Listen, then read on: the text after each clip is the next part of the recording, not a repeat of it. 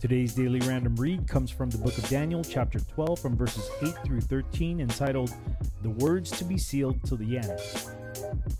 And I heard, but I understood not. Then said I, O my Lord, what shall be the end of these things? And he said, Go thy way, Daniel, for the words are closed up and sealed to the time of the end. Many shall be purified and made white and tried. But the wicked shall do wickedly, and none of the wicked shall understand. But the wise shall understand.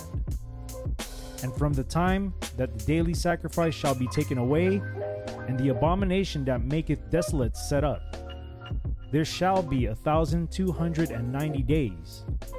Blessed is he that waiteth, and cometh to the 1,305 days. But go thy way to the end be, for thou shalt rest and stand in thy lot at the end of the days. Once again, this daily random read comes from the book of Daniel, chapter 12, from verses 8 through 13, entitled, The Words to be Sealed Till the End.